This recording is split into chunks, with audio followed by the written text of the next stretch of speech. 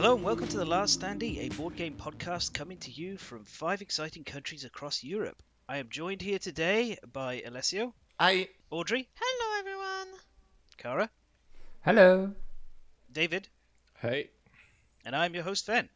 We're going to be talking about a bunch of different board games in the hobby, and we'll start as we always do with the Standee catch-up. So I'm going to jump in first just to say, apart from the joy of it raining here, which has been great because it's been very dry. I've been mostly catching up with the games I was playing when I talked about in the last podcast. So I've played the Network Solo. I can say it's really good, like very solid, great solo game. I have played some Destiny solo. It is better as a solo experience. Doesn't feel as bad, and it's got some nice replayability. You can play each scenario about 6 times if you want to, which is interesting to see the story unfold from different sides. And I've also been playing Imperium Legends and Classics. May talk about those in the future. I did want to briefly say that it is absolutely fantastic, the depiction of the Arthurian legend in Imperium Legends. Somebody's finally got it right, or as close to right as you can within such a small thing, even down to giving the characters their proper names, which are Welsh. It's been fantastic. Like, I've been so fed up with the way people have pilfered Welsh heritage and used it for their own, and to actually finally see a game that turns around and just like plays it as it should be, and returns it back to where it came from was really nice. So it scored big points in my book from that. That sounds very thoughtful of you. Yeah, well, if just that and the Celts, those are the two cultures I know the most about, and those two I felt were really well represented. So I can only assume the others are as well, because Nigel Buckle and David Tzisky, I struggle with this. I apologise. I think I've completely mispronounced his name, both sections of it. Have obviously done their research and spent a long time trying to create a fair and like culturally relevant and matching depiction of each civilization. Even though everybody on the box looks as dour and as sad as heck, which these are beautiful artwork, but I don't know why everyone looks like they've swallowed a vial of poison and are regretting it. And the last thing is I've been enjoying this latest piece of drama that's unfolded on Board Game Geek, which is that Terraforming Mars Ares, due to their decision to release the game to Target, so it hit retail before it got to Kickstarter backers, and the fact that some people feel that it's just a rip-off of Race for the Galaxy but not as good, has resulted in it having about a 5 or 6 out of 10 rating. Considering that, like, Ooh. yeah, I know. Considering that this is a game from Stronghold Games, it's Terraforming Mars. It should be a hit because it's a tableau builder in card form. They've really mismanaged this, and it's resulted in people discussing what rating systems should be used for. Ultimately, Board Game Geek says you should use them for what you how much you want to play the game. So if the game's really upset you, you might not want to play it, and you might want to rate it a 1, 2, or a 3. I think that's all sort of personal. It's rare we see this level of protest occurring, for sure. But I do think that board games they should have their ratings locked for a certain amount of time before you can even start rating them after their release. I think it's crazy that people can rate a board game as soon as it gets entered into the database. You know, it's like, oh, I'm backing this Kickstarter game, so I'm going to rate it 10 out of 10 because if it's not a 10 out of 10 game, then I'm a fool for having bought it. So Yeah, that's kind of stupid.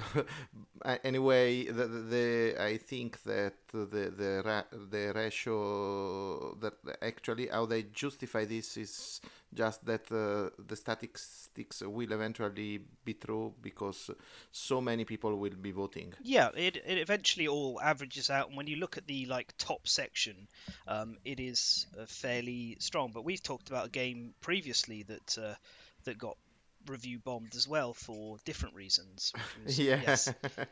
It's a bad time for Terraforming Mars because if I'm not mistaken, it's for the big box of Terraforming Mars that there was a controversy with the metallic cubes packaged one by one in little plastic bags. Yes. Yeah, Yeah. Yeah, yeah. it's the same franchise. Okay, I wasn't wrong. You were absolutely What? right. I'd forgotten about that. Yeah, they nothing they could do about it. But yeah, the manufacturer decided that every single cube should be separately baggaged in a piece of plastic because they would chip and scratch if they were put together, which is true. But that's not what people want in this day and age. We're asking for less plastic in our games and not to have to open 100 little baggies. I mean, they get thrown together anyway. That you will put them all in the box and not have an insert with recesses for every single cube. Yeah, they could have created a well which was dimensionally set that all the cubes would fit in a cube and stack properly. And maybe even just baggy all of that cube in one vacuum sealed bag or something if they wanted to do that. But yeah, it wasn't really Stronghold Games' fault on that front. But yeah, they're 0 for 2 on that. So I wait to see them strike out on whatever they do next. Yeah, okay, Kara, what have you been up to? Um, well, always, whenever you ask me, I feel like I should tell amazing stories about board games, but right now Yes, you should. You could tell an amazing story about a cat if you wanted. We'd all be thrilled. I have neither a cat nor do I get to play a lot right now. But we do have a cat near our school, and I got to pet it a few times during class. I opened the door towards the back, and while the students were busy, I um, got to pet the cat that was sitting outside. That was nice. That's exciting. That's a thrilling story of cat espionage. When no one's looking, I'm just going to pet this cat. Yeah, apart from that, I got to play Tsukuyumi last night, and 3 players. And for those who don't know, they are currently developing a new expansion, and it's really interesting to see how difficult it is in complex board games to keep wording straight when you introduce new mechanics and new options, but you have a set amount of cards and wordings from your old releases, so you really have to look, okay, how does it work now? That was Yeah. interesting. The backward compatibility conundrum. Yeah, for example, I had a faction where I had an effect with regarding cards that my enemies could play once per turn. However, newer factions suddenly have cards they can play once per game. And now we stood there and we're like, okay, does it affect those cards as well? Yeah. This game landed in my my local retailer recently, and I was staring at it mostly because of the Lords of the Lost Sea. I think it is the whales. Yeah. Yeah, I was like a bunch of whales. Yes, please. Um, but I just got completely lost because they've parceled up everything that's received into all these tiny little packages on their site, and there's no, hey, do you want everything that was in the Kickstarter, which they normally do, just buy this. So and also I've got enough models, and I want to paint these, and I'm so far behind with painting. But it's a really interesting looking game. I have the Sandy version and I'm totally fine with it. Yeah, I can't help myself.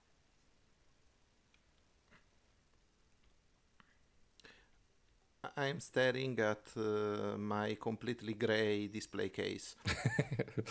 Pile of It's a shame. life choice. Yeah, it's a style. Yeah. You could always, do the stone effect spray job. Yeah. It's pretty simple. That's It looks nice. or an azimuth priming. Mm. Yeah, and Xenophil priming, a few washes, paint some cracks on, and just off you go. Classic. Yeah, I can't force myself to do that. I don't like the stone look. It's okay for chess pieces and stuff like that, but for actual miniatures with detail, it seems like a crime to me. What are miniatures if not just fancy chess pieces? uh, Actually, it is, but when you start customizing armor and weapons, for example, that's customized chess pieces with a lot of customization. They deserve better than just the stone tint. I disagree. I've reduced many of mine down to sprues again by selling off my painted models, and I've got no inclination to assemble them again right now. Yeah, okay. That's a way to play this. Okay, who wants to go next? Me! Okay, Okay. Yeah, since I wasn't there last episode, I have stuff to talk about. go ahead. So with my boyfriend, we are making progress on our Pandemic Legacy Season 0 playthrough. So we've reached September, if I'm not wrong. So we failed it the first time. We did just one mission, so we're going to start it again with a bit more cards and the two remaining missions. One of them as an alternate mission, the other one is the same. We are really liking the game, honestly. The different changes in gameplay are very fun, so I just can't wait to progress and finish it. I mean, I scandalize the few communities where I share pictures of destroyed cards. Oh, I gotta say, we've been having a similar experience in how much we've enjoyed it compared to Pandemic Legacy Season 1, where we actually stopped playing when it was the reveal of what the virus was about made us all groan and be like, right, well, we're not interested anymore. This one, it's been gripping. Yeah, so we're gluing the things, we are destroying the cards, and I know that I will probably trash everything once we are done. Maybe just keep the box as a decoration. But that's how you play a legacy game. Yeah, there's nothing wrong with consumable board games as entertainment, especially if you think about it. It's what, like a couple of movies, but you get way more playtime. Yeah, then we will play, I think, the Vampire Heritage Legacy board game. And this one has a refill pack. So I think it's something around 15 euros and you can rebuild your game back. And I think that's another policy which is pretty interesting, but it works mostly because you don't modify everything in the game. While in Pandemic, you do modify just everything. So you just, I mean, you buy another full game if you want to restart, so it's a bit different. Um, and the last weekend we tried another game for the first time in the collection, which I bought I think a month and a half ago. But my professional life has been a bit messy, so we didn't get to work to play it right away. And I'm just going not to disclose the name of the game because this will be our second topic today. Haha! Spoiler alert. Surprise! So we are about to talk about a game that you didn't have the chance to try. No, I finally had the chance to try it Oh! last weekend. Okay, that's good. Well, before we jump ahead of ourselves, David, what have you been up to? My wife and I, we are close to finishing the first playthrough of Sleeping Gods, and we enjoyed it a lot so far. I mean, we are going to talk about somewhere in the future episode about that.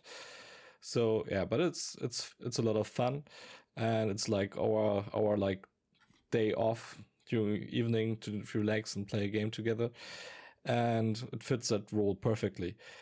On the other hand, I have been busy like organizing or like, yeah, my son will have his 4th birthday on weekend. So we organized a small party. Will get a small bicycle for his birthday and assemble this week. And I think it will be a lot of fun, especially after like these difficult times to have like a small come together, have like some of his friends and over and yeah, meet like some adults as well. Sounds very busy. And I guess, Alessio, you're last to talk about it, and then you can take us into our first topic. Yeah, of course. So, speaking about what I've been doing these days, I actually received my copy of Spurs End, which is a game I was waiting for a long time. Because I got a late pledge that no, the late pledge was late. I actually piggybacked on a friend. The friend sent me a package. The package got lost. I recovered the package. So actually, I managed to play yesterday night, and I have to say, it's a good game. It's very simple and elegant. I like it. I will probably want to talk about it in a future episode. Not to go ahead of myself, I was actually caught in a lot of news about expansions of current games. I think 2021 is a good year for expansion of games. For instance, we have an expansion listed for Beyond the Sun, which is Leaders of the Exodus, which will introduce a solo mod. It will fix mass cloning, which is actually a thing that people was begging for, and it will add more variable player powers in the form of leaders. So that's a cool one, but not just that. There is an expansion scheduled for Fort, which is Cats and Dogs, and besides being extremely thematic, because dogs will be loyal and will play with you, and cats you will have to conquer and add one by one. I think that it's set to fix the biggest gripe I had with the game, which is actually when someone builds the fort, you always have to follow suit, because if you end up 1 or 2 levels behind, you are actually bound to lose in the end of the game.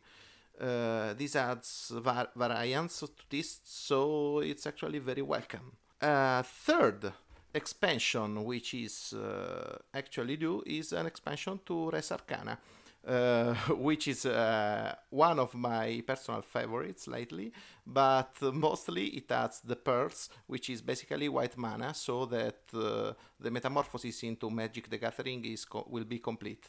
Actually, they diverge a lot, but okay, you got the gist. It's waited for this coming October, so actually we will see. It promises to give us use for the Wind Up Man, the most universally despised card in the game.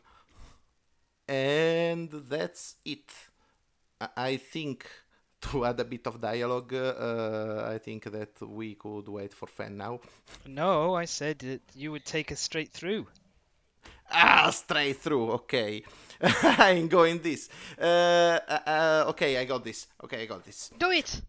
So, we were talking about card games. Let me bring you in the magic world, or actually in the fantasy world, or better more, the mythological world of Nidavellir. What is Nidavellir? In Norse mythology, is the dwarf kingdom. So it's one of the kingdoms populated by living and intelligent beings. It's the one with dwarfs, the small guys, and there is a game about that, which is a card game. And what happened? The dragon Fafnir came to occupy Nidavellir. So the king tasked the nobles of the dwarf families, the Helvalands, to form an army to have the honor to fight the dragon. So you have to collect dwarves among all taverns in Nidavellir to gather an army with the biggest courage, and the one which has the highest courage rating at the end of the game basically wins and gets the honor to get butchered by the dragon, actually. Yeah, so this is a very simple game. It can be played in let's say 20 to 40 minutes depending on the number of players. It can accommodate I think 3 to 5 players, 2 to 5 players actually, and it's played among 2 eras of 4 turns each. In each of these turns, every player bets money on one of 3 taverns, which are populated randomly with dwarves of different classes. The classes are represented by colors. They are artisans, scout, warriors, and the orange guys, where there are the green guys too. And each of these classes have a different way to score. For instance, the purple class, the artisans, scores by adding up linearly the number of ranks you get in that class. So if you have 2 dwarves, the first is worth 3 points, the second one is worth 4 points, for a total of 7 points. If you add a dwarf to that, you will get 5 more points, and you will end up to 12 points in that class. You have the green ones, which are the square value of the number of dwarfs of that color. So if you get 3, it's 3 squared, 9 points, and so on. You get the scouts, which are the blue one, the azure one, and those are just the sum of the value of the courage printed of the cards. And you have the warriors, which are pretty similar, but if you have more ranks on warriors than anyone else, you get to sum to that value the value of your most valued coin. And then there are the orange guys, which are minus. Yeah, yeah, and they are the trickiest actually, because they are all valued 0 to 2 with a single hero which is worth 3 points, and the value of that class is given by the sum of the values of the dwarves multiplied by the number of the dwarfs in the class. And so that's it. Basically, everyone beats, and the beats are disclosed, and then you go resolving the beats highest to lowest, and the first one picks, and then everyone else. There is a twist to this, because the money worth 0, the coin worth 0, actually allows, if you bet it, you are allowed to sum the 2 coins that you haven't bid that round, so that your coins will be worth more for a subsequent turn. You go doing like this. When you complete a rank, or basically you get 1 dwarf per color in a line, you are able to recruit an hero, which gives you, well, more ranks in a class or special powers. And this is basically the game. At the end of the first era, you get a midterm scoring, where the one with most ranks in each of the classes gets a themed advantage for the next era, and then at the end the scores are compared. So this is basically it. We had kind of a collective game on Board Game Arena, so everyone can add their opinion about this. So yeah, I enjoyed it a lot. It's interesting because it's not only how much you bid on the different taverns, but it's also like there's like some small random factor. Like in the first round, you have to see which cards you can get or will probably get, and then you have to plan make a plan from there, which is like really interesting because on the other side, you always want to all those combination of all colors, so you get a hero card for free because it can like boost your total points a lot. Yeah, that's actually the interesting part of the base game. Basically, you get to decide if you want to go for ranks or if you want to go in depth in a class to get the bonus. Of course, you have to vary among a couple of 3 classes, and that's basically it. It's a very simple game. The betting part is actually quite smart because it gives worth to the money that you don't play, and that it's actually the smart part of the game. The twist to the simple bidding because otherwise it would be just a glorified version of Medici with randomness thrown in. That's something that I completely, I would not say forgot, but overlooked while we played. The fact that, yeah, you can improve your coins and how to play the zero coin. So I started strong in points because that's often what I do in games. But I didn't look into the long term with, oh, the other guys, they're going to improve their value, the value of their coins, and then later I won't be able to bid just as much as I might want to. So I need to take care of that, and I think that's something that is interesting in this game. It's often the case, but this is the mechanics that makes you think long term, in my opinion. Yeah, actually, it allows you to strategize a lot, and I think we will talk about it with Fen as soon as we get to the expansion. Anyway, this game is basically a great Euro game in disguise because, of course, you have to bid, you have to plan a strategy ahead, but there's enough randomization to not be to have to adapt. Uh, the cool part about this game is, of course, that you can plan ahead where you want to be with your ranks in the end, or at least midterm in the game. But of course, the bad part is that there's a lot of math. I have played with people who are not comfortable with playing Lost Cities, which is basically subtract points to 20 from 20 and then multiply by the contracts you had at start. And this game is actually a bit more complex math. So it's a good game to have played in an app or on Board Game Arena because it does the math for you. Otherwise, you have to keep track closely of the scoring. Otherwise, you will fall behind a lot early, and you will have a lot of trouble trying to get back on track. Which leads us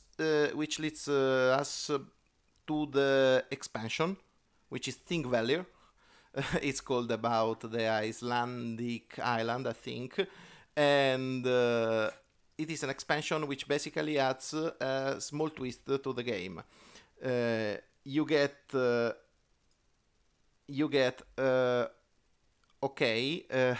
You basically get another tavern, kind of a tavern. You get the Highland with a camp of mercenaries, which are not like heroes, meaning that you can use them to boost their ranks, but they have not the same powers as heroes, or magical objects. If you are the first to choose, you can either pick, as usual in the classic Nidavellir style, or you can pick from the camp at the island. This camp changes a lot of the game. A player used to Nidavellir, we will actually have to review their strategy completely, because depending on what you draw on the camp, whatever you have planned up to that point could change completely. So it basically gives you for a more tactical experience in exchange for giving you the chance to recoup your losses when you are behind. So it's basically an exchange in short-sighting a bit the strategical depth to increase on the tactical side. And that's it. I think Fen has opinions on that, and I think Audrey has something to say.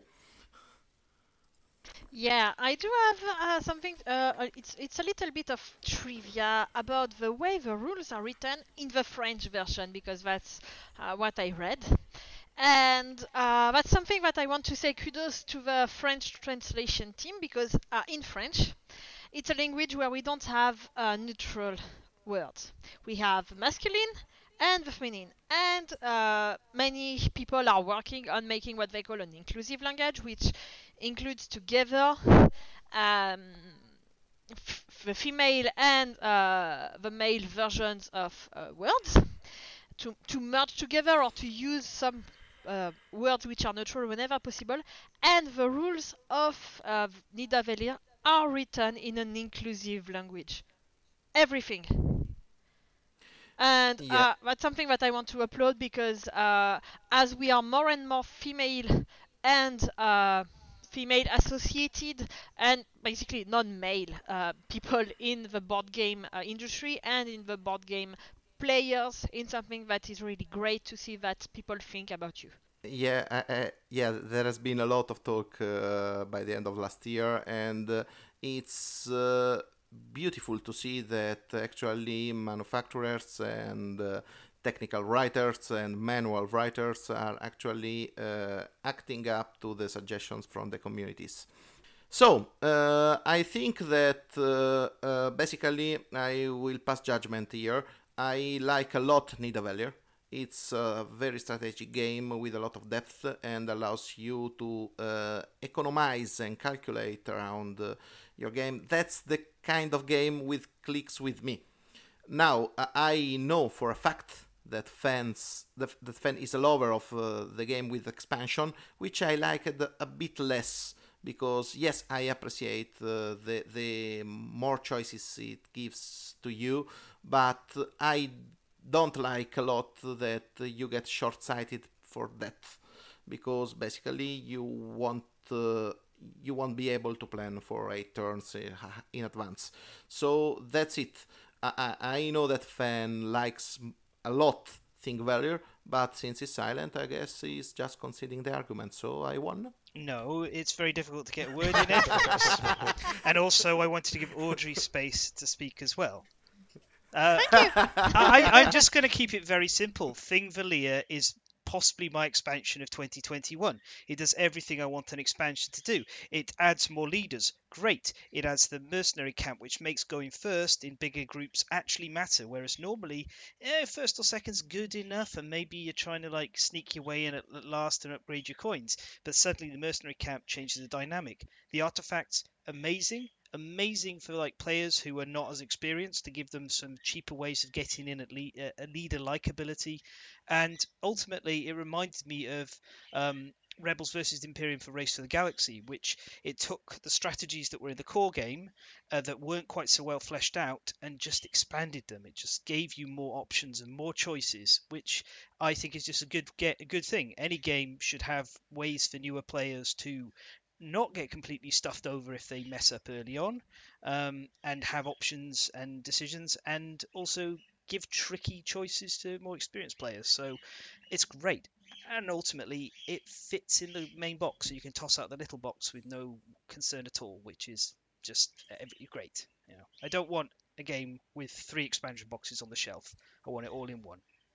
Is it true as well if you sleeve the cards? Yeah, the box is pretty large and has a lot of empty space in it. So Thingvellir is like just a deck of cards and a few tokens, so it fits in absolutely fine. I've actually still got the expansion box fitted inside the main box because I've not sorted out a proper storage solution yet. So I'm just like, well, I'll just keep it in there. No, even though I always play with the expansion, even when introducing the game to new people. Like Tom Vassell talked about doing that, and I went, "Oh, you know what? You're right. You're right, Tom. That's what I'm going to do from now on, and it just helps the new player experience." I knew that I could not just win an argument like that. No, you can't mic drop on this podcast. Yeah, that's actually anyway. I actually agree with everything you said because it adds a lot of tactical depth. The problem I have with that is just that it's tactics. So you just give up the bigger plan to adapt to whatever you find. And while I like it when it's dudes on a map, when it's tactical positioning game, uh, in a card game when you bet, I actually, when you bid, actually, I would love to be a bit more far-sighted. I'll make you an example. The typical Nidavellir just base game I play, it's usually around 200 to 300 points.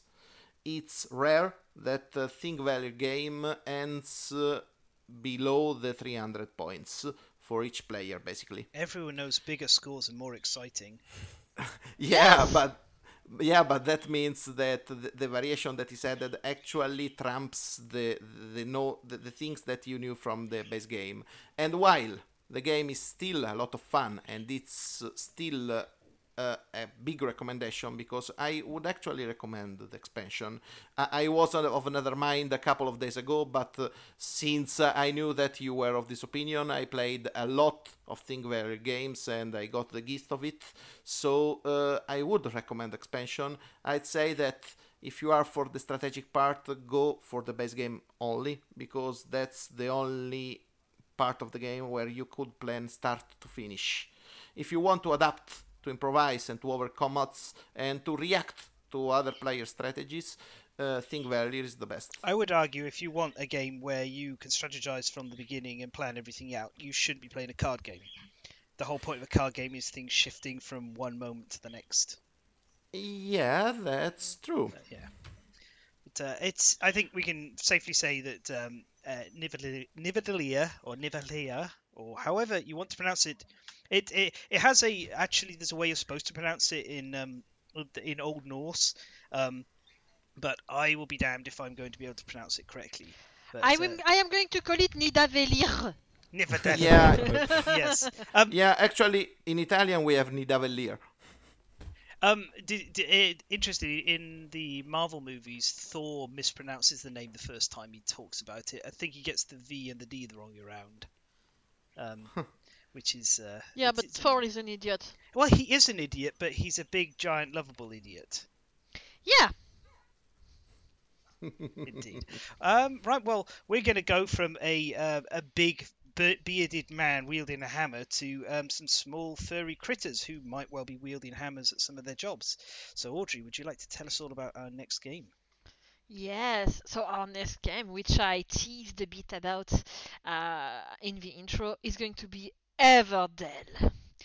I bought Everdell when it came back in the French second edition. There was a big hype, and the day it opened, I went to the store and I said, please, I want to have Everdell, but it's not out on the shelves. And they said, yes, because it's in storage. Let me get one for you. Whee! So Everdell. Everdell is often named as a worker placement game, but it's more than that. It's a worker placement game, yes, but it's also a resource engine building game. And it's a tableau builder. Yes, but proper name, you have it. Thank you, I often forget that. It's my favourite of these worker placement card game hybrid type things, but please do carry on. So it's a game which is played during the seasons of a year where the wildlife prepares the city for the next winter. So you're going to take turns. You have the seasons, basically. So you have first, basically it's winter. If I understood the rules correctly, because in French they're a bit confusing. Because it seems that you have to play the winter, then get ready for spring, then play spring, then get ready for autumn, then play autumn. And then the game ends. And during each season, you will be able to place your workers on different locations on the map to do actions. These actions will be ultimately either to get resources, points, or build cards. That's the basic of the game. When you prepare for the next season, you can score points, you can score resources mostly, and get more workers for the next season. That's the basic of how the game plays. Now the trick is that every card can combo in multiple ways with many other cards. So the card that you will draw, you may want to discard them to do certain effects, or to build them, which will then allow you to build other cards for free or for less resources. And in the end, you will populate your village up to 15 cards with buildings and with creatures, mostly. And all the creatures are adorable. You have the mouse, you have the owl, you have just everything. The game is a work of art, and it's not just the cards, because the board itself is a wonderful grassland with a river, and you have just everything designed, every place to put every single of your resources, and the tree on which you will put the events, the draw pile, the workers that you will recruit for each season. Everything is just wonderful and bright and colored, and it's just the forest life in a how do you call that? In a how is it called in English? Fairy tale. That's it. Okay. So you feel a bit like Snow White singing to birds at some point. And the meeples. The meeples. You have all the little meeple of creatures. You have the hedgehogs. You have the mice. You have the rats. Everything is just so beautiful and magical. Magical. I think that's the word.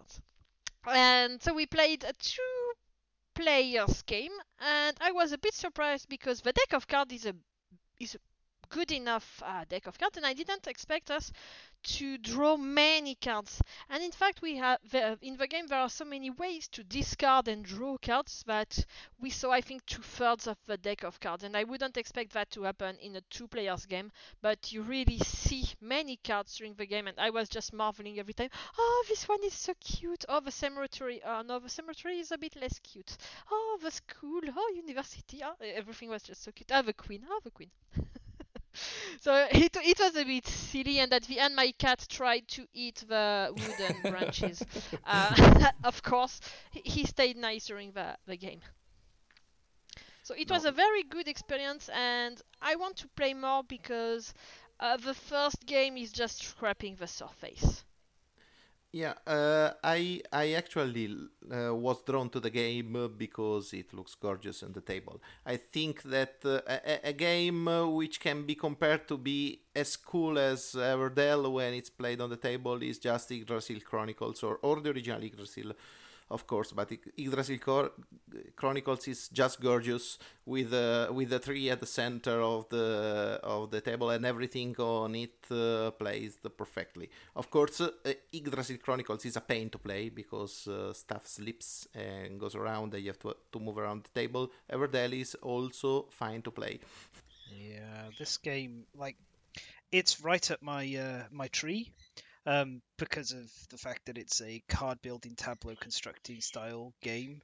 Where Race for the Galaxy is my most played game of all time, and in my top 3 games.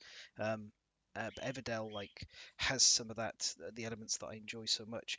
But my goodness, it is such a spectacle on the table. Every single component is thoughtful and beautiful. Um, I've noticed that every single one of the resources is made of a different material. So that, which is really sweet. Like, the berries are Squishy a berries. soft rubber. Yeah, they're slightly squishy. The pebbles feel like little pebbles that an otter would be very thrilled to secrete away and play with. The resin is kind of like an amber color. The wood looks like wood. And the meeples. The meeples are some of the cutest and best meeples I've seen in any game. And the biggest shame is that loads of the animal species are Kickstarter only, which just feels kind of. I know. Yeah, I was actually hoping that someone more expert than me on this would guide me around all the expansions, because the base game has a kind of a fraction of all the meeples around. Yeah, well, I mean, it's not really Kickstarter exclusive. The problem, and I think I agree, the game is great. It's one of my favorite games. It's so beautiful, and the core game itself is just a really round experience that I don't feel like anything's missing. But there are the expansions, and for each expansion there is a collector's edition. The same with the core game. There is the core game and there's the collector's edition.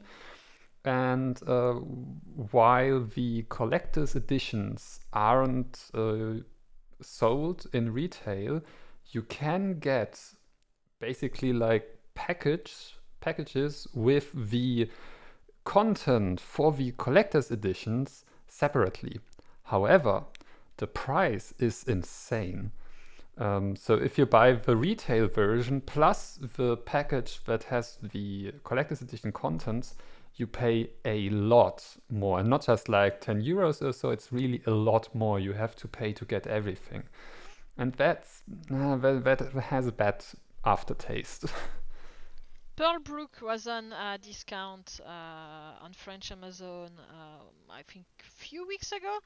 It was still 20 euros, but it was really the collector edition, and the French community was just crazy with it. Well, Completely crazy. my problem is for love nor money, I can't get the Axolots anywhere. Oh no! I cannot. That Like, sucks. I put up a picture of them, yeah, and I have the cardinals and the standard ones and everything, but about nearly half of those meeples I cannot get. Although I will be able to get now because actually I backed for the big giant box collectors or everything all in. I'm done. I've got it all. When the Kickstarter was up, and I'll find a new home for my old copy of Everdell when that comes round. Yeah, I think a lot of people did like you. Just get everything back in the big box and sell off the stuff while the big box is fulfilling. Oh, so there's going to be a whole load of people looking to offload their not quite complete copies of Everdell. So maybe there'll be a buyer's market going there in the future. Yeah.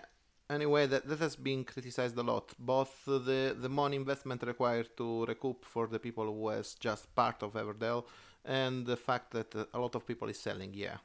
Yeah. So you did ask about the expansions. I do have all of the expansions, but the trouble is everything's been mixed together for so long that I can't recall what separately is what. I know I don't really interact very much with the Pearlbrook stuff, which is the water-based. But the otter meeples are like some of my favorite meeples in the game. What's a Mistvale then? That's the upcoming Mistwood? expansion. Yeah, Mistwood is so upcoming. a Spirecrest. Oh, Spirecrest I like. Spirecrest has the little like mountain board where you just kind of like adventure around in it, and it's got a whole load of extra cute little animals. Well, they're big actually, big animals that you find. I haven't had a chance to play with that as much as I would like, but it fits at the bottom of the board. That's the other thing that's really cool about Everdell is it seems like they've thought very carefully about how everything fits together. And so like Pearlbrook fits on the left hand side of the board and Spirecrest fits on the bottom. I think if I remember correctly, one of them just kind of replaces the tree though. Belfair kind of replaces the tree, but the board fits on the top of the core game board. That's it, yeah. It's always a nightmare trying to fit it all on the table to play with. So we end up just kind of playing often with the core game and Spirecrest. I do have the extra as well, I think, and the Glimmer Gold pack. I don't know. I got some packs from Board Game Geek and they're mixed in. It's going to be fun untangling everything and figuring out if anything should go in the big box at the end. I do want to say I was reading on them on this, and something popped up that I thought was really nice. Is that the company was emailed by someone who was asking. They're saying that for the mice, the husband and wife mouse share the same space. Yes, I remember sharing that. Yeah, you did. You shared it. That's right. And I thought it was really nice that they were talking about ways of thinking about how to cover for people who might not fit into the traditional husband and wife dynamic, and allow them to have an inclusive experience in the board game as well, which was really sweet. Yeah, why can't my husband have a husband, and why can't wives have wives? Exactly. However, So, go on. with the expansions, I have mixed feelings. As I said, the game is one of my favorite games, and the core game feels complete. So maybe because of that, I do see flaws with the expansions more critical. Like with Pearlbrook, there is this whole thing with you have these cards that lay face down, so you don't know what's on them. You put your worker there, and then you only get to know what is at this location, and maybe you can't do the action because you are missing the resources.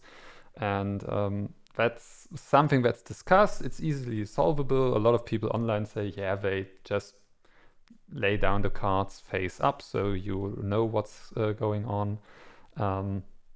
But that's one thing. Also, you have these new wonders you have to build with resources and pearls you get from the river.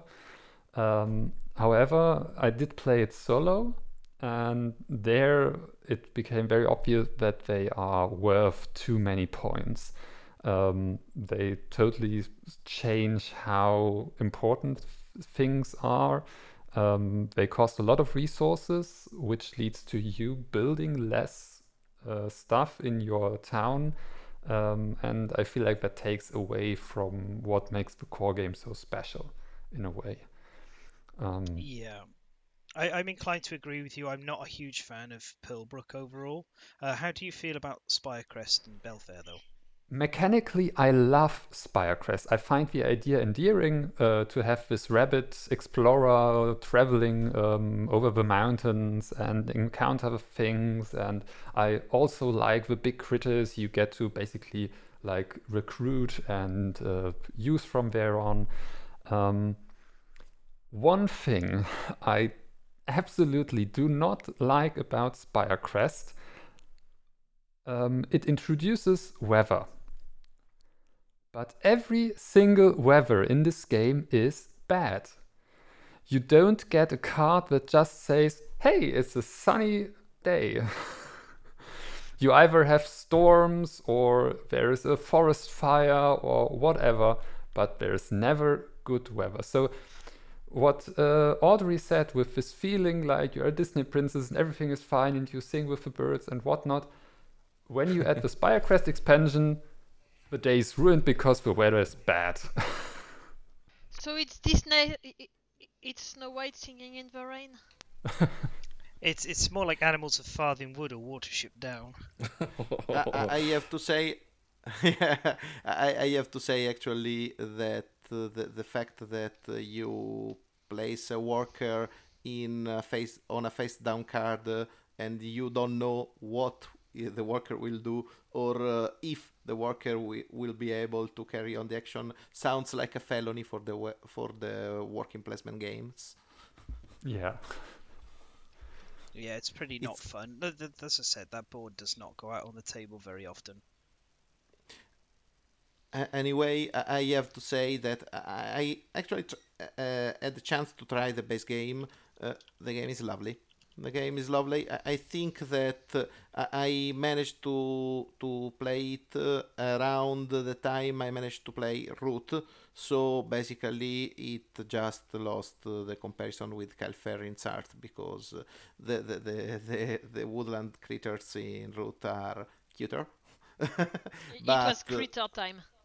Yeah, exactly. It was the year of the critters. Actually, I think it happened when Root won all the Golden Geeks, basically. So yeah, it was the year of the critters. The game is actually a very good worker placement. One of the very few dedicated worker placement games, which make me think there's hope for the worker placement genre. Of course, there's Dune Imperium, there's also Lost Ruins of Arnak to a degree, but they are not actually just worker placement, they are hybrids, and everyone can do something cool with another mechanic. As a worker placement, Everdell is very, very good. Also, one thing that I would want to note is that I have a big enough dining and playing table, which I bought thinking about the Kingdom Death board. And yeah, when I started to lay the board and the cards and for Everdell, and then I saw that hey, you have to build your city and you will take 15 cards, and I was like, oh, I am not sure I can fit 4 players on my table. Wow. Yeah, I've got mine's a 220 by 2 meter table with extension leaves to put it up to nearly 3 meters.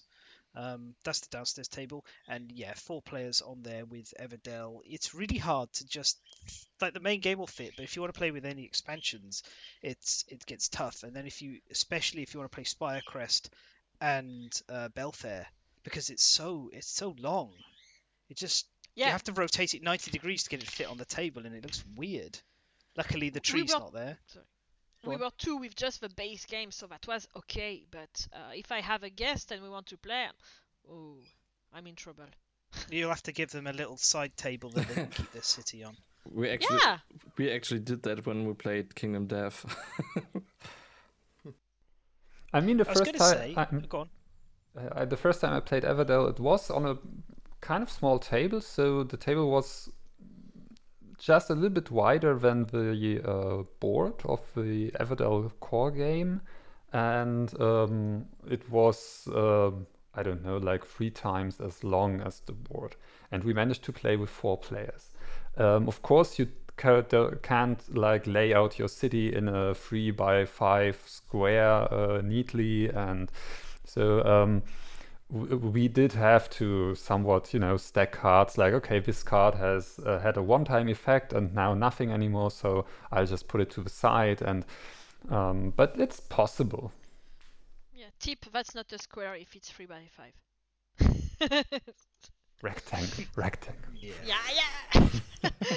Yeah, but it's something that you can do, but then you don't get to say, oh, I don't remember which cards do you have so that I can check how many points you are at right now, and so yeah, you need space. Yeah, I think we actually took coins for every point we got, so we just had a piles then. Yeah. I think it's just you can't overstate how expansive and large this game is. If you do want to lay it out on the board and play it properly, you do want a fairly big space or a good plan for being organized. I was also going to say, when it comes to worker placement games and good ones, I roughly on topic. It's about apples. They're in woods. I really like Newton.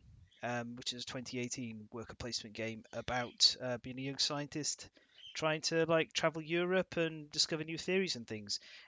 It felt really good considering it was a dry worker placement game. So I'm never going to review it in full, I think. But if you enjoy worker placement games and you're interested in science, it's definitely worth a look, and it has a great solo game. I had another thought about the space of the game. The tree, which makes a few things vertical, doesn't even really gain space. But it's pretty. Yeah, of course, it's Heck, pretty. it's pretty. But you're supposed to put the future meeples on top of the tree. You could just put them anywhere, literally. Yeah. And the event cards, if you didn't have the tree, you could put them just where the tree is, and the pile of cards would still be there. It's not a problem. So it's just cute. In fact, with the event cards, the tree's actually like problematic because they are more difficult to read when they lie on top of a tree than when they lie on the board. So as long as you don't have like little standees for the cards. Yeah. And when you do have standees, they fall off. At times, if you knock the table at all the cards take a dive, which is fun.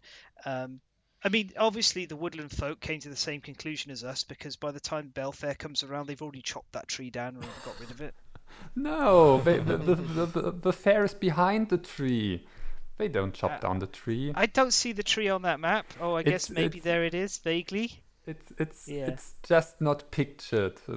No, there's a chopped down tree there right on the board. There's the stump. They certainly felled something for that fair. That's for sure. Something broke inside of me right now. Oh no! The Industrial Revolution took place inside of Everdell. The tree didn't survive the war building. And as a last notice, I will say that at some point I will want the otters. Yeah, the otters are the meeples as a whole are all just fantastic. Really pretty. This game very much makes me hope that one day we get a good Redwall game. I mean, we're going to get some Redwall games coming with Netflix going to be doing a series, which I imagine they'll do for 2 seasons and then cancel it because that's what Netflix does. But I look forward to watching the first season of Redwall because that's the best story out the whole lot. Yeah. Well, we are now going from a cute little forest to a world where forests are mostly chopped down and pushed into the fires of industry. So, Kara, would you like to take us on a wonderful journey through an alternate history? Yeah, sure. Actually, I have a poster here that encourages me to see Europa by Mac, and I just have to go to the recruitment office. So we are talking about Scythe, a game which keeps Germans baffled on how to pronounce it for some reason. Yeah, But can confirm. I had so many discussions how it's called Scythe, Scythe, Scythe. Imagine the Skiff. French sit. Well, and what is it in Italian? Go on, we must get the full set. We call it Scythe. Oh, boring. Yeah, Get your own boring also. language. At least I wanted it to be beeped like Audrey yet again, Audrey. Sit. Language, lady. Beep. And it's like the sit like in Star Wars. The French you would say it the same way. Well, anyway, so it's a well-known game by Jamie Stegmaier from 2016, published by Stonemaier Games originally. And yeah, it's a area control engine building game, I think. I have to admit, I'm not very well with these gaming categories. It's Dudes on a map. well, no, it isn't. It was originally pitched as a 4x game cut down to play within a 2-hour frame, but it's kind of more of an economic engine game which happens to have dudes on a map. Okay. Yeah, I'd say economic engine plus dudes on a map. That's fitting, I think. So yeah, it plays in the 1920s Europe, slightly alternate timeline. We have giant mechs now, and it's I think it's called Diesel Punk. Yep. And different factions fight over a piece of land where a giant factory from Tesla is located, to basically get to his new inventions, which could completely change the dynamics of power between nations. And yeah, so players take turns activating parts of their activation board. Each part has like a top action, the bottom action, and move around farmers and mechs and collect resources, build up their engine, build new mechs, and sometimes even fight. It's altogether pretty deterministic. There is not much randomness in the game, and which is for some people great. I really like that. Others think it's too boring, but yeah. Yeah, I think Scythe does a very good job of creating, well, world building, but also creating a game where you're very incrementally gaining things, and every decision is quite sort of difficult. Each start location has some fairly tough decisions on what you're going to do, because inevitably you've got to cross a river. Across a river, you usually need a mech in order to be able to river walk, and it's It's a very fascinating game to play. I find skill and experience is quite important in the game. If you're playing with someone who's way more experienced or less than you, then they can get horribly tied up and lost. Um, it's also got some very odd things like the achievement system, which I like and I don't like. I like that you get a little star every time you do an achievement and you feel like, woo! Then it's like, does it score you points? Kind of. Is it important points? Not really. Not really. No. Oh, I get points for fighting. Brilliant. But I only get foot points for winning a fight twice. So really, I shouldn't be fighting because the peasants get very upset about that, and your popularity drops, and then everything else is worth less points. And that's the thing I love most at all about this. I love a game which is economic with a spice of warfare. I really enjoy not the actual combat. I enjoy the Cold War and the stalemate and the maneuvering and the talking about, look, I don't really want to fight you because if I fight you, then this person over here is going to come in and vulture one of us and probably run away with us. But I need that space. So what can we do to sort this out? And the addition of popularity, I think, is so great. Civilians don't like wars. And if you're going to be a horrible warmonger, they get upset about it. And it makes me happy to play this game compared to some. I've got a couple of friends back in the UK who it ended up. I refused to sit next to them if we were playing any kind of game which was an economic point scoring game with war in it. So if it was the Twilight Imperium was the classic because you could be involved in a long, protracted diplomatic stalemate with somebody else, and then they would look, and because neither of you are rolling dice, they'd decide, oh, no one's having fun, no one's doing anything, let's get in and rumble, and they just charge at something of yours. And next thing, you've collapsed, or the person you're playing against has collapsed, and the whole interesting stalemate that you were trying to work through is just being knocked down by a third party because they feel that if people aren't involved in war, then there's no fun going on. I think I've told the story of one of them, which is Jim. I'll tell it again just in case I haven't. Jim he loves war games, and it is great fun to play a proper war game with him, one where it is all about just the conflict and the fighting.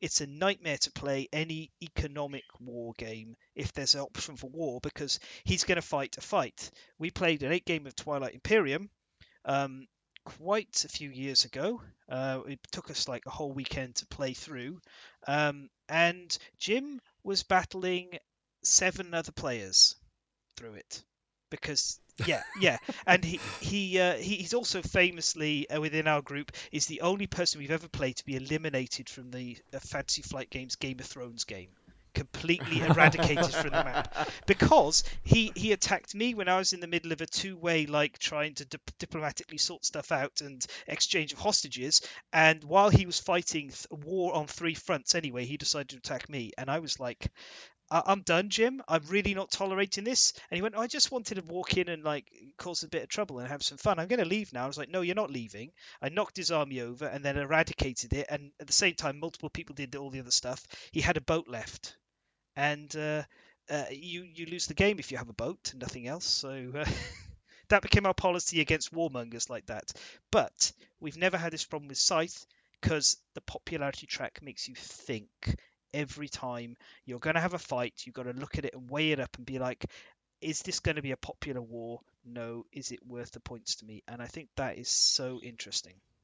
Yes, Yeah. definitely. I think I don't remember the faction name. I think the Prussians, which have like this option for like more warfare stuff, but otherwise it's like war costs you a lot, like not only in resources but also because you have to build up power before you actually go to war, and when you go to war you have to be you will drop in popularity, which will cost you points, which is good. Yeah, I have to say one good thing, one bad thing about base Scythe. The good thing is that the game is basically a perfect engine. You start with a selection of actions and you won't be able to perform bottom actions basically because everything is locked. Everywhere you craft something or you move something or you achieve something, you basically unlock more option in another track, and that's it's fulfilling and that it's an extreme satisfaction to play, and it's super cool, and it's excellent to play. The bad thing about base Scythe is it is true that it requires a lot of skill and a lot of thinking and everything else, but it's balanced almost to perfection. I say almost because Jamie basically went with the most safe route to balance factions. He basically set 4 core rules and then allowed each of the factions to ignore one of the rules. It happens that at the same level of skills, invariantly, at least in my groups, the Russians, the Razviets, win because the rule they're going to ignore is the best one. They can take double actions. They can take the same action 2 times in a row in 2 different turns, and that is more powerful than anything because double move at the beginning of the game is way more powerful. You have to struggle just to be on par with them. But like there was like a perfect perfect solution. Like the Russians had the option to do like a certain actions they could take, and it was pretty much impossible to counter them. But I think that got fixed in one of the erratas.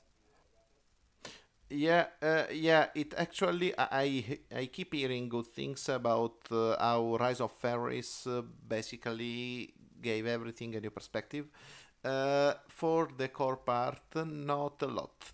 Airships do a bit to fix that, but they are a bit random, so Well, for me, airships is, I think the Wind Gambit is the weakest of all of the expansions. I yeah, found actually certainly. Invaders from Afar, the Togawa, although my goodness, the traps can be really frustrating and borderline like ridiculous. They are very good checks to the Russians. They can do a lot to hem them in, which is interesting, especially as I believe they are located near them to start with. Although I wouldn't know because I'm on the other side of the board as Albion. yeah. Actually, that happens only if you can fill a table anyway. Yeah. Well, if you can't fill a table with Scythe, what are you doing? I got 4 decks. Yeah, I got 4 Automa decks. Automata decks. Um, yeah, yes, I think you did mention it briefly, and we're going to talk about it. Is the Rise of Fenris, which I yeah. think is a wonderful expansion. It's very interesting how it's essentially this big pile of modular things that you add to the game and take away to change the experience to hopefully deal with problems you might be experiencing in your meta. But it's presented in this gradual unfolding campaign that trots a new bit out every time and has you open the boxes and go ooh. In a classic legacy kind of way, but it's not really a legacy. It's more of, hey, we're adding new stuff to the game. You can learn it as you go along. Yeah, it's like that's really a fantastic idea. Like it's not, it fixes like some parts of the weakness of the base game, at the same time has like this campaign mode which expands like the lore and everything behind what's going on in Scythe. So that's like pretty much one of my favorite expansions ever. Yeah, for me too. Yeah. I played it solo and it was really fun. I mean, it's not like a big epic campaign. It's like 8 missions or so. So basically, like you play 8 consecutive games of Scythe with different setups and story behind it. And as Fan said, like you unlock new things along the way. And I think at 2 points you can make a decision which changes like the direction of the campaign. But I really liked the story, and I really liked how it added to the whole Scythe experience. So definitely recommend to get this one. Yeah, yeah. I was going to say, that expansion has my favorite mechs in the entire game. Like for the look of them. I'm not going to say which ones, but they're just fantastic. Yeah. Well, I think, do we have anything more we'd like to say about Scythe, or would we like to talk about something that's tangential to Scythe briefly? Yes, I do. Go ahead. Scythe has a good thing for people with children. It has an alternative game adapted for children, My Little Scythe, with cute miniatures of animals. We are back to cute animals again! Yes. Well, should we ever leave them? Do you wanted us to celebrate? I'm celebrating. Yeah. Absolutely. Hooray! It's just. And it's the same, there are more expansions with more cute minis of animals. Yay! Woo. It's really it's Hatsa! so lovely this game. It's literally just a little adventure, isn't it? Around the cute version of it. Yeah, I think what sums it up best is you fight for friendship and cake. That's what it is about. I mean, the popularity track from Scythe becomes the friendship track, and the I think what's it called in Scythe? Like the military power track becomes the cake track or the pie track, and fights are pie fights. So you throw pies at each other. It's I love it. In French, we say entartage. Bless you. Oh my goodness. It Which we can just hope not being as our words. One of his expansions is Pie in the Sky. That's wonderful. I had an interesting discussion about it because I have both games, and a friend of mine, when he saw that I have My Little Scythe, said he would never get a game like this because when he wants to play such a game, he just plays Scythe. And while I can understand this point of view that, yeah, My Little Scythe is like the children version of Scythe, first of all, the theme is completely different, and it's so cute and lovely, and carrying around apples and gems instead of oil and wood it's just great. And the other thing is, it's not just for children good. It's also for when you have people over who might be interested in a game like Scythe but aren't into very complex games. And I played My Little Scythe with my mother, and she likes the occasional board game, but with My Little Scythe we played one round, and then she said, hey, want to play another round? So she got really into it. Oh, that's awesome. Yeah. Yeah, that's really awesome. These miniatures are super cute as well. They got a nice 3-head high style, but it's not really chibi. It's something a little bit different. It's gorgeous. Super deformed. Yes, that's the one. Super deformed. Yeah. And fun fact, in Scythe you have for each faction a leader figure, and the leader has always a pet with them. Like I think the Rasviet leader has a bear, and so on. So everyone has a pet, and the pets are basically like the animals from My Little Scythe. I think even the colors fit. Like I think the Rasviets are red in Scythe, and I think the red faction in My Little Scythe are bears. So that's a fun feature detail. Yeah, I was just looking at the models now. Yeah, the yellow faction, the is it the Crimean something? Have birds. I want to remember the name. The Crimean Carnate. That's them. Yep. Oh, well, that's really cool. I'd completely forgotten that My Little Scythe existed, and I'm very excited about that. Actually, it's quite well priced, also, which is good. Also, I have to correct myself. It's in Scythe it's Saxony and not Prussia. Yeah, I would have said that they were German, but I don't want to piss you off. No, it's fine. Yeah, it's Saxony. Yeah, and there's the Nordic kingdoms. the Republic of Polania, and the Saxony Empire, and the Rusviet. Rusviet, jeez. I only just finally clicked what they've done with that. Oh, yeah. Really, really nicely done game. And who'd have thought that this would have ever come into existence, My Little Scythe? It's just wonderful what happens when you let people iterate upon designs. Honestly, I would be more likely to buy My Little Scythe than Scythe, just because if you look at my board game shelf, most of the games that I have are colorful and stuff like that. I have troubles with games which have a, I will say blank visual identity. I'm not sure if that really fits, but for instance, Brass Birmingham, which we talked a few episodes back, it's not something that I would buy. I enjoyed it, but it's not something that I would buy because it's not a visual theme that talks to me. And sometimes board gamers are really attracted to a visual theme or another, and that's where having both is interesting, even though the complexity is different. Yeah, and look at that bear's little hat. Ah! Yeah. Well, the Rusviet is a tiger.